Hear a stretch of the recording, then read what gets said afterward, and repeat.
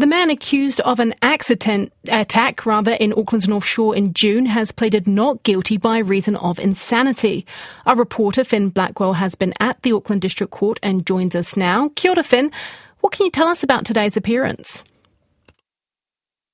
Kia ora. Well, the man was appearing in Auckland District Court this afternoon. Now, as you heard there, he was pleading not guilty by reason of insanity. This is all related to the axe attack back on Auckland's North Shore in June of this year, where 3 people were hospitalised outside a block of Chinese restaurants on Corinthian Drive in Albany. Now, from the outset, police have said that there's been no evidence that the attack was racially motivated. And today we have heard that he has pled not guilty by reason of insanity.